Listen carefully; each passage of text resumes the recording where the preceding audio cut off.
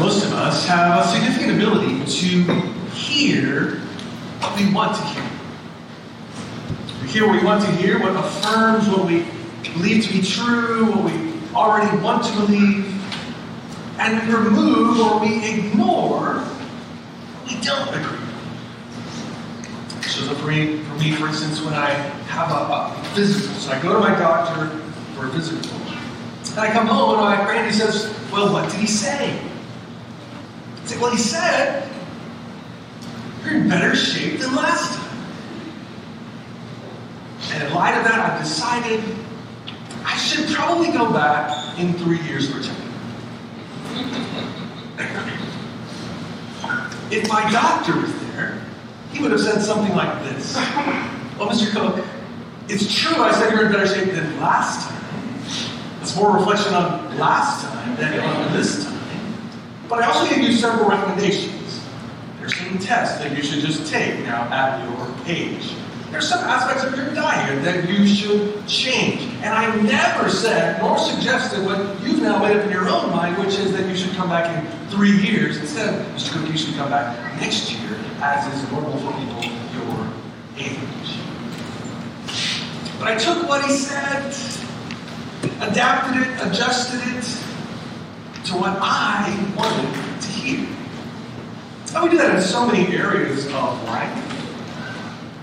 We often do that with Jesus.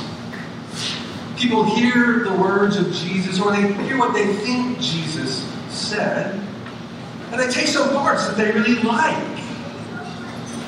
They reject others out of hand. And together they sort of put together their own view, their own idea of Jesus. But like my doctor, Jesus would tell us, that's not what I said. Or that's not all that I said. Or what you're saying life should look like is just a creation of your own. That's not at all a life that I came to bring. It's for me and all need to let Jesus speak for himself. And when we do, if we do, we will hear at times from Jesus sobering, weighty, eternal warnings.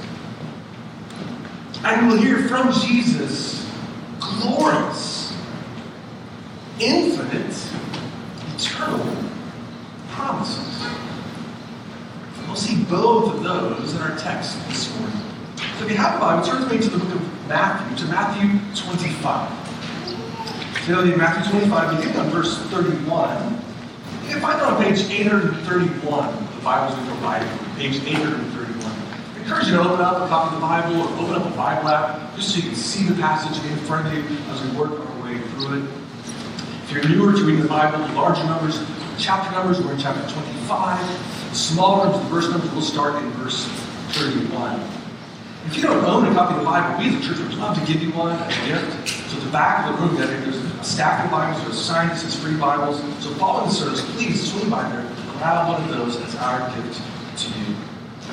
So we're continuing our series in the Gospel of Matthew. We're in these last days leading up to Jesus' crucifixion. He's gathered with his disciples on the Mount of Olives. So we pick up today these are the words of Jesus, Matthew 25, beginning in verse 31. When the Son of Man comes in his glory and all the angels with him, then he will sit on his glorious throne. Before him will be gathered all the nations. He will separate people one from another. As a shepherd separates the sheep from the goats. He places the sheep on his right, the goats on the left. And the king will say to those on his right, come, you who are blessed by my Father. Inherit the kingdom prepared for you from the foundation of the world. I was hungry and you gave me food. I was thirsty and you gave me drink. I was a stranger and you welcomed me. I was naked and you clothed me. I was sick and you visited me. I was in prison and you came to me. And the righteous will answer him saying, Lord, when did we see you hungry and feed you, or thirsty and give you drink? And when did we see you a stranger and welcome you, or naked and clothed?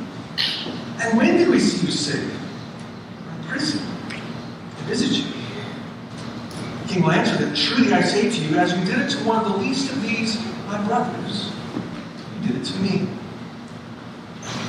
He will say to those on his left, depart from me, be cursed, into the eternal fire, prepared for the devil and his angels. I was hungry, you gave me no food. I was thirsty, you gave me no drink.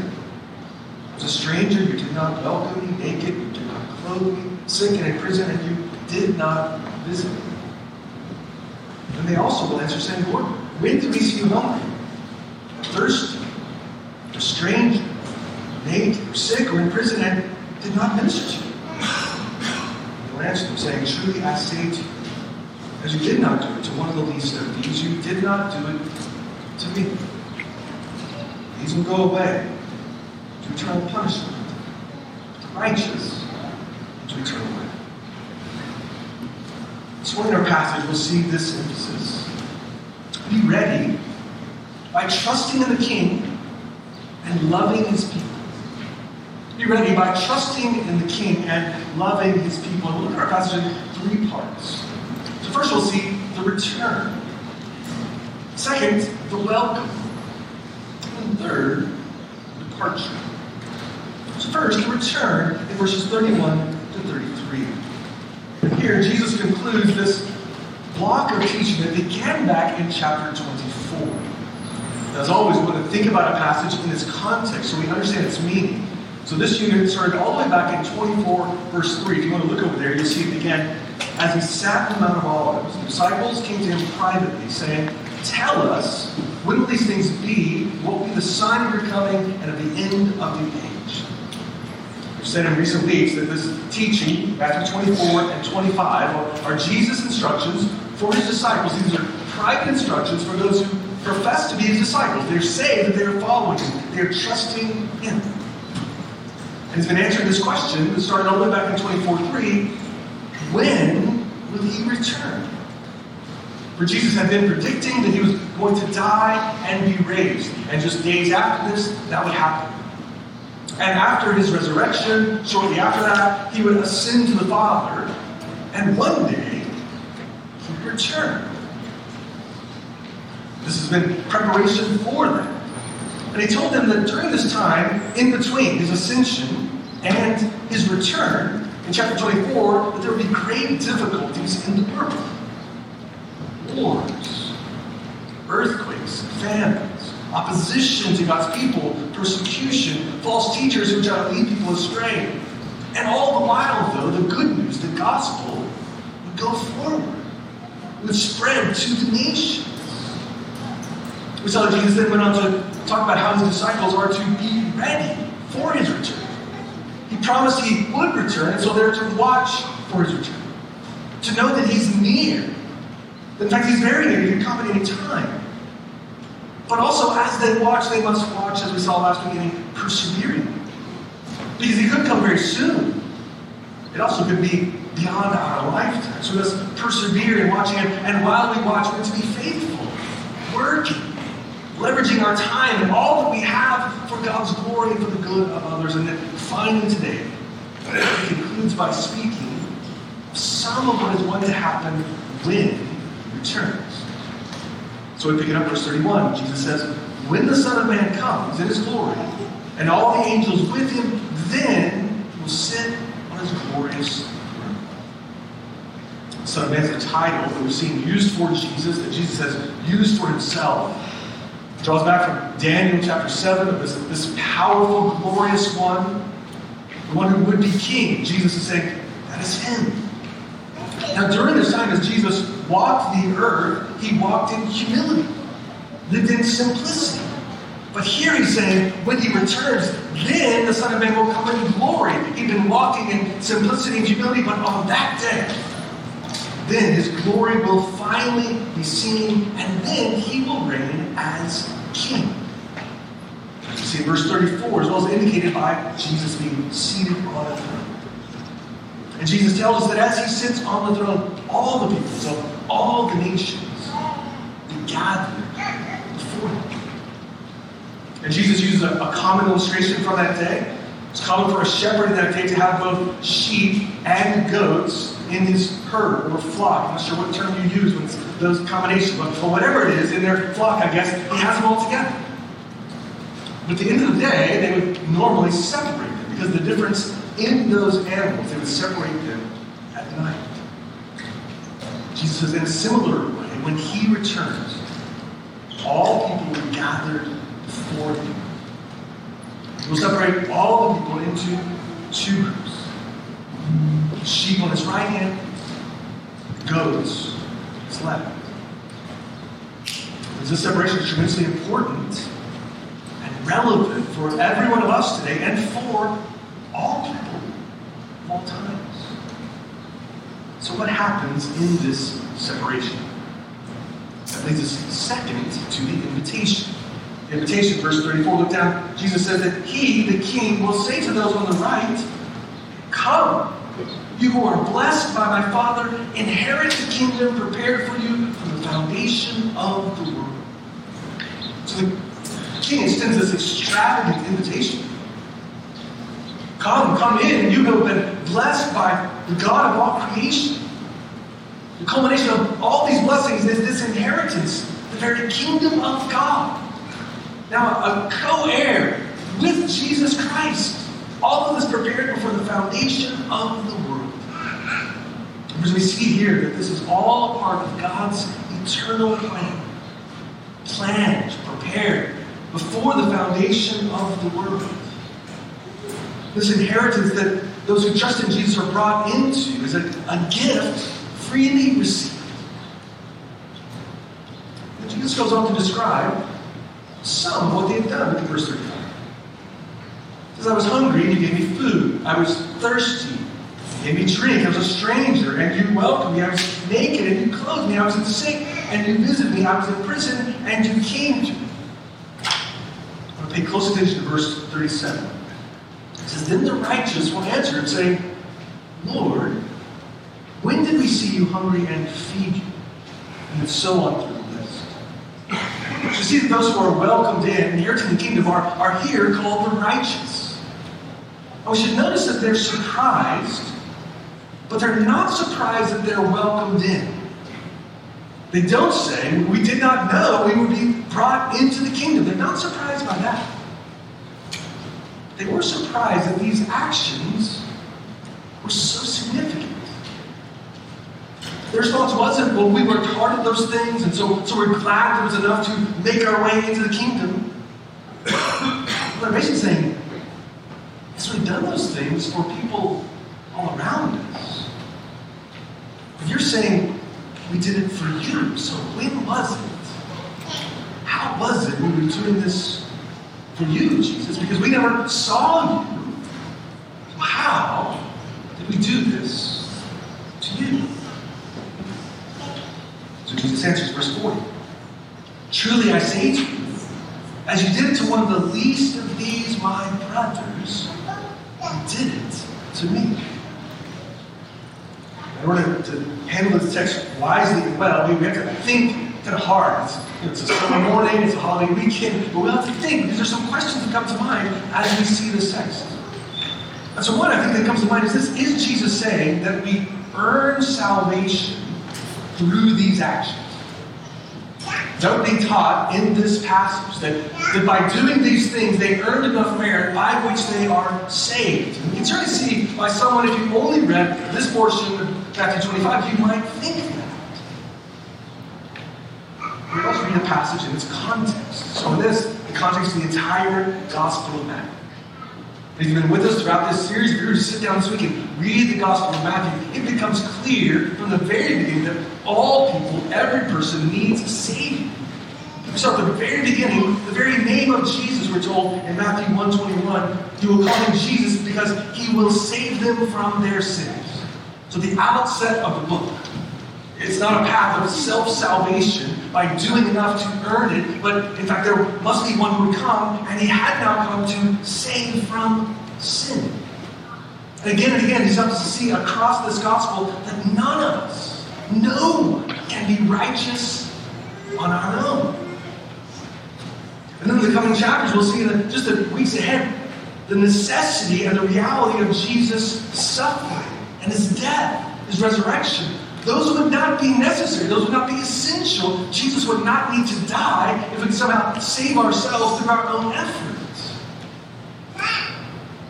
So through Jesus' cross, he takes our unrighteousness. He takes our sin. We are made righteous by him. Friends, Jesus, the very Son of God, came to do perfectly all that is valued in this passage. He came to perfectly satisfy the deepest hunger and thirst of our souls. He came to heal and transform not just bodily, but the deepest level of who we are. He came to free us from the prison of sin and rebellion.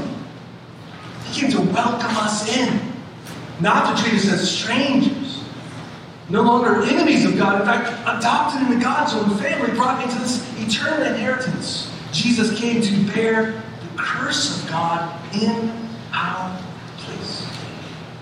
That's all of this. It's a gift of grace.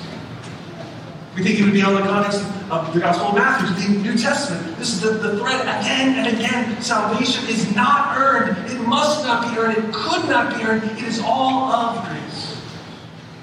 Apostle Paul so helpfully says it this way in Ephesians 2:8-9. For by grace you've been saved through faith, and this is not your own doing. It is a gift of God, not a result of works, so that no one may boast. But after reading that, we might say, but what is Jesus saying here, though, about their deeds? Because really he's speaking of the value of the works that they did. Well, the very next verse in Ephesians 2, verse 10 helps us. As Paul goes on to say, for we are his workmanship, created in Christ Jesus for good works, which God prepared beforehand that we should walk in them. So the witness of the Scriptures again and again that we're saved by the grace of God alone. But those who are truly saved are also those who engage in much good work that flows from this salvation. Not for salvation, but from it. Not earning salvation, but as evidence that we truly are saved. Now, brother Jesus, James says it this way, James 2:14-17. What good is it, my brothers, if someone says he has faith but does not have works? Can that faith save him? If a brother or sister is poorly clothed and lacking in daily food, one of you says to him, go in peace, be warmed and filled, without giving them the things needed for the body, what good is that? So also faith by itself, if it does not have works, is dead. Saving faith in Christ will bear fruit. Apostle John, 1 John 3:16-18. By this we know love, that he laid down his life for us, and we ought to lay down our lives for brothers. But if anyone has the world's goods and sees his brother in need, it closes his heart against him. How does God's love abide in him? Little children, let us not love in word or talk, but in deed and truth. So you see the beautiful reality of how these hold together. That we're saved by the grace of God alone. And if we're saved by the grace of God alone, it will result in a life shaped by, marked by, filled with deeds that are done. Love and service for those around us. For Jesus came to save sinners, and in that he transforms us into the righteous, as we're called in this text, into children of God. And those who have looked to Christ by faith are those who seek to follow Jesus now in this life. And as we follow him, we do it imperfectly. But by the grace of God, we try to do so with our whole hearts, with all of who we are. And we are being increasingly made to be more and more like Christ. And if this salvation has taken hold in our lives, there will be fruit. There will be evidence of this saving, transforming work. That's what Jesus is pointing to here. But another question that comes to mind is, who is Jesus referring to in verse 40 when he says, as you do it to one of the least of these, my brothers, you did it to me? You see here that Jesus doesn't only say the least of these, but he's using the phrase, the least of these, my brothers, could equally well be translated to equally well, the least of these, my brothers and sisters. And I've seen Jesus use this term numerous times, brothers and sisters, throughout the Gospel of Matthew. And it becomes clear that brothers or brothers and sisters in the book of Matthew refers not only to biological relationships, but it does refer to a certain group of people. Here's what Jesus had said earlier in Matthew chapter 12, verse 46. While he was still speaking to the people, behold, his mother and his brothers stood outside asking to speak to him. But he replied to the man and told him, "Who is my mother and who are my brothers?" Stretching out his hand towards his disciples, he said, "Here are my mother and my brothers, for whoever does the will of my Father in heaven is my brother and sister and mother." So here Jesus does not downplay the importance of family, but he has said those who are his brothers and sisters are truly those who trust in him. So friends, therefore, who are our brothers and sisters if we are Christians? It is other believers. So Jesus says, "And you did the least of these, my brothers, you did it to me." He says, one, you're doing it to those who trust in Christ, fellow believers. And Jesus says he so closely identifies with those who trusted in him that he says, when you do it to them, you've done it to me. It's the way that Jesus sees it. As you cared for this brother or sister in the faith, you've done it for Jesus. We see a similar sense in Acts chapter 9 of how Jesus identifies with his people. Acts chapter 9, the one we call the Apostle Paul, he was called Saul at the time. He was a great persecutor of the church. And he has this experience with the risen Christ on the road to Damascus. Jesus says to him, "Saul, why are you persecuting me?" And the fact is, Jesus was ascended. He was not present. Saul was persecuting the church, God's people. But here Jesus says, when you're persecuting them, you're persecuting me. That's how closely Jesus identifies with his people. Jesus teaches us that the least of these brothers and sisters here is referring to Christians, believers in Jesus Christ. As we engage in these acts of love, service, kindness, Jesus sees it as us doing it. We don't necessarily say what I'm saying or what Jesus is saying. He's not saying that Christians are to only care for believers. That's not what he's saying. We are called to love our neighbor, and that's all we encounter. We're to even love enemy and to love brother and sister. So Christians are to love and care for the poor inside of the church and outside of the church. But the specific point that Jesus is making in this text is speaking to how we relate to brothers and sisters, those who are in the family of God. Galatians chapter 6, verse 10 helps us here, paints this broader picture. Paul says, "So then, as we have opportunity, let us do good to everyone, and especially to those who are of the household of faith." So who is the Christian to care for, to love, to do good? Everyone. But especially, there's a uniqueness of the relationship to God's people. In chapter 24 of Matthew, Jesus had told us that this entire period between his ascension and his return would be marked by great difficulty, suffering, persecution, opposition. And so in those earliest days of the church, many people would be rejected by their families. And God's people would have a chance to do what Jesus describes here, to welcome them in. There would be many who would be physically harmed because they followed Jesus, or thrown in prison. And God's people would have a chance to visit them in prison, to care for them while they were suffering. And across the generations, this has continued. And in many places around the world today, it's a very real experience for many of our brothers and sisters around the world today. They worship Jesus today at risk of their own lives. At the very least, the risk of their jobs, relationships in their families. So there's a chance always, then and now, for God's people to seek to serve and sacrifice and do good for brothers and sisters. Jesus is saying that for a person who's been truly saved, that they will engage in activities like this. And often it seems without giving it much thought, because it becomes increasingly who they are. Yeah, yes, we are thinking, this is what I should do. But over the years, as Christ grows us more and more, this should become the impulse. What we do because of what Christ has done in us. So friends, we have the chance to live generously and sacrificially, flowing from our truest identity, which is a child of God. a co-heir with Jesus Christ, so therefore we have a chance to seek to meet material needs here and now. It's happened sometimes in our church when some of the church hear about a brother or sister who's struggling, and maybe people in the community rally together to help pay rent, to help pay for medical care, caring for believers who are missing a season of significant suffering or difficulty. It's just here to welcome brothers and sisters from around the world. Some who come here to study. Some who move to our cities because it's unsafe where they are. So we have a chance to welcome those brothers and sisters in Christ. A chance to support workers in dangerous places now around the world. So friend, if you're a Christian, how do you think about and seek to serve Christians in your life? Do you engage in these sorts of activities? In our connected world, it's very possible to become aware of brothers and sisters in other parts of the world and offer support to them. And that is good and right and God.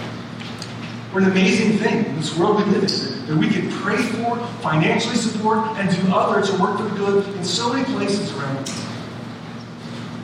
But even as we do that, most often the opportunities will come in closer proximity. The reality is, in order to do this in an ongoing way for brothers and sisters, I'll need brothers and sisters that I can see, touch, and be in the same room. And to live out, as being described here, I really need a local church for this to be possible. So then how are we to live in light of this? Friends, we remember who we are in Christ. God has blessed you and brought you into his kingdom. We're to follow Jesus' example and his word, and we'll trust the empowering of the Spirit in us, believing that he's at work changing us. And by that, our lives either verify, yes, this person truly has been saved by the life that we're living, or it calls into question. So sacrifice and our love for brothers and sisters. Our impulses are changed. We do these things, initially without even giving them much thought. So Jesus invites those who trust in him, he invites them home. So see the invitation, but we also must see third, the departure. Departure, verses 41 to 46. See, Jesus has a very different word in verse 41 to verse 41. And he will say to those on his left, "Depart from me, you cursed, into the eternal fire prepared for the devil and his angels." There's no question this is a heavy, jarring, sobering word. Depart. Those who are not righteous, cursed and instead into the fire. Those who are told to depart are apparently not surprised by the verdict. They don't say, "We thought we'd be welcomed in." But they too, like the first group, are surprised. They're surprised when Jesus says they didn't feed him, they didn't meet his need, they gave him no drink. So they ask, like the first, when? When did we see you hungry or thirsty, or a stranger, or naked, or sick, and in prison, and did not minister? So Jesus answers, verse 48. "Truly I say to you, as you did not do to one of the least of these, you did not do to me." So like the first group, actions here give evidence of a person's heart, a person's identity. In this case in particular, it's their lack of action. They had no care or no concern for Jesus nor for his people. And they're being separated not only because of what they failed to do here, but it's evidence of their heart, for their heart is far from God. And friend, apart from the grace of Jesus, we all will naturally do this. No one naturally loves Jesus, nor his people. This is the normal course for every single person, me and you included, to not love Jesus, to not worship Jesus, to want to go our own way, and to despise Jesus and his people. Friends, fundamentally, what is most important is who we are. And that's shaped by who we trust in, who we're looking to by faith. What we do matters. That's seen here, but what we do flows from or demonstrates who we really are. Jesus shows us there are these two ways, these two paths, these two destinies. One for those who look to him by faith. One for those who refuse to look to him by faith. For those who reject him. For those who say they don't need him. But go their own way. And in this judgment to come, the separation of those who reject Christ and his people, those who reject him will face this punishment, what we call hell. It includes separation from God, where he's source of life, grace, joy, so much more. And because he is not there, none of those things.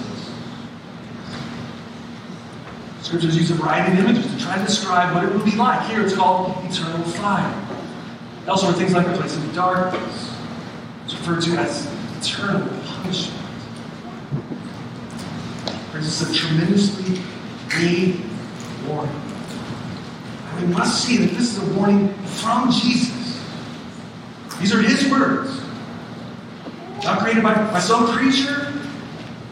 These words of Jesus himself. And in fact, if we read Jesus' words in the Gospel, we'll see that Jesus often speaks of eternal punishment. He doesn't speak of it with belief. Honestly. And his purpose is to warn people, to urge them to run from it, to flee from it, and to know there is a way of deliverance. The Bible says, Jesus says, we each deserve punishment, justice for our rebellion. No one deserves grace. I don't deserve it. You don't deserve it. None of us do. But many reject the very idea of the judgment of God just out of hand. Refuse to believe in a God who judges it. Or maybe that's where you are today.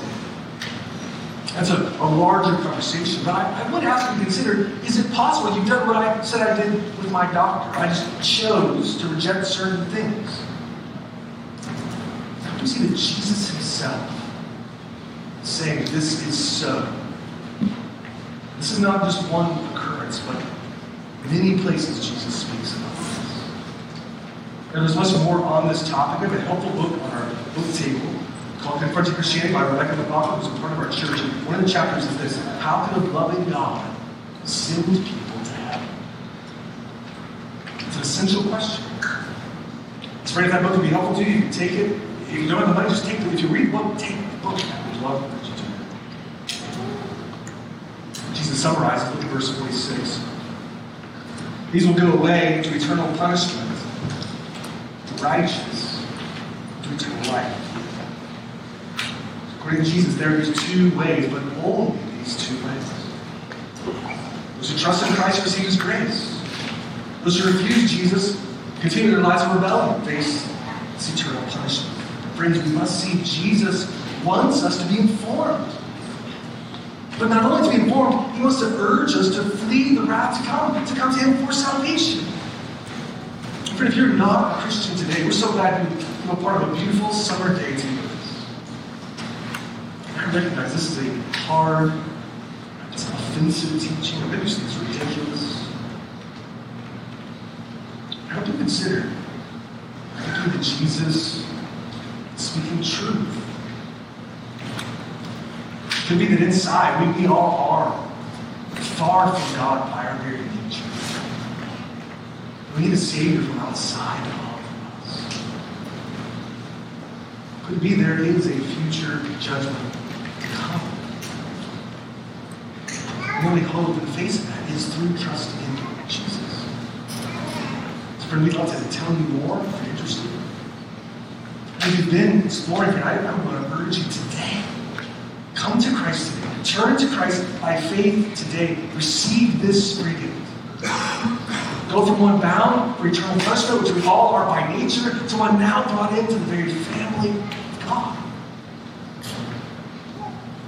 And friend, you see, the one who tells us of the separation, Jesus, the one who will do the separating, came to provide a way so we wouldn't have to be separated. That's why Jesus came. That we could experience his invitation instead of being separated into punishment. Jesus, the shepherd, came to be struck down for the sheep, to lay down his own life for the sheep. So we're going to see these coming weeks, the extraordinary lengths that Jesus went to provide this salvation for any and all who receive by faith. If you're a Christian, you may think about this and you may wonder, but why hasn't Jesus saved this person in my life?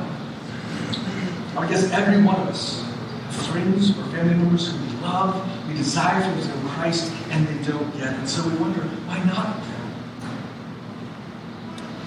That's a significant question to wrestle with. But even more fundamental question for every Christian is, why has he saved me? I don't know why he hasn't. What an amazing Savior. He can save us. Knowing ourselves, knowing the depth of our own sin. He would rescue me. He would rescue you, friend. How would he save any of us at the greatest cost? That's what Jesus came to do. As we've seen, there is a delay between Jesus' ascension and his return. And one of the primary reasons for that, as we've seen, is that people like us would go and tell other people this good news. So he now sends us up. He sends us out. He scatters us to go and tell. So for the day is coming, as we see, when Jesus will say, depart. But until that day, Jesus says only one thing, come. That's the invitation today from Jesus. Come. Any who will, come. Come to me, all who are weary and heavy laden. Come and find salvation. And who can be welcomed? Bring any and all who admit they need a Savior. So therefore we can pray and go and tell with confidence and hope, extend this invitation to everyone. So if you haven't come to Jesus, won't you come today? That's the invitation. As a Christian, will we feel the weight of this? For the sake of others, will we pray? Go. Go with urgency. Tell. And for those who are Christians, we need to see what Jesus will say to you. Will say to all who trust in him on the last day. Friends, this is what you'll hear. Come. You who are blessed by my Father, come into the inheritance prepared for you before the foundation of the world. This will be the invitation for you on the last day for us. Tied with the commendation we saw last week. Well done, good and faithful servant. Enter into the joy of your master. And what a glorious home. It's written because of this promised future inheritance, we can give ourselves and our resources away here and now because of the future. So we can do this sacrificial care mentioned earlier. To meet the needs of others, to care for those who are suffering, to visit those in prison, to love brothers and sisters at great cost to ourselves, and to endure in doing so because we don't have to accumulate, because there is an inheritance awaiting us. I don't have to store up now, but that incalculable inheritance is ours. So we go, we serve, we invite, we tell. So we wait now for Jesus' return. We persevere until he returns. So be ready. Live in a way that you're ready by trusting in Christ today. That on that last day you might experience this incredible invitation, that you would share this glorious invitation. Or if you've not considered Christ, do so today. Those of us that have, that we go and serve, love, sacrifice, others may know, hear, and care.